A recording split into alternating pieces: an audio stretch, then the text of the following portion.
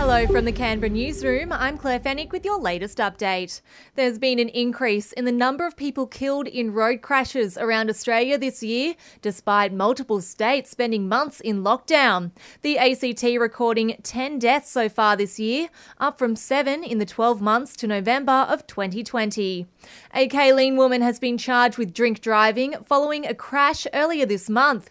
The 63-year-old was taken to hospital following the incident, where police say she returned a blood alcohol reading almost 6 times the legal limit. Her licence has been suspended and she'll face court in March.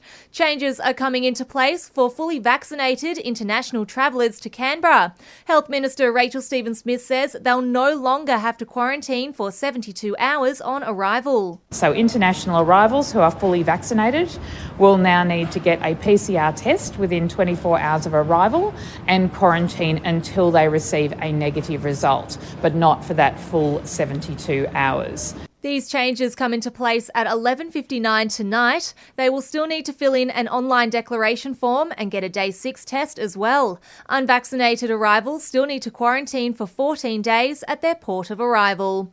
A last-minute National Cabinet meeting has been called as Omicron spreads and COVID cases rise across a number of states. We're taking Omicron incredibly seriously. Every state and territory is. But we're also going to keep our head. We're going to interrogate the data very closely, take the best medical advice we possibly can and make the right decisions. Prime Minister Scott Morrison there. State and territory leaders are set to hear from health experts tomorrow. There wasn't supposed to be another meeting until February.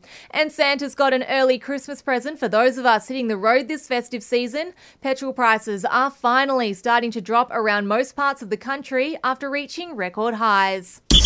Checking sport now. A touching tribute to the 6 children who died in Tasmania's Jumping Castle tragedy. The NBL and WNBL will hold a minute's silence and wear black armbands at all games this week.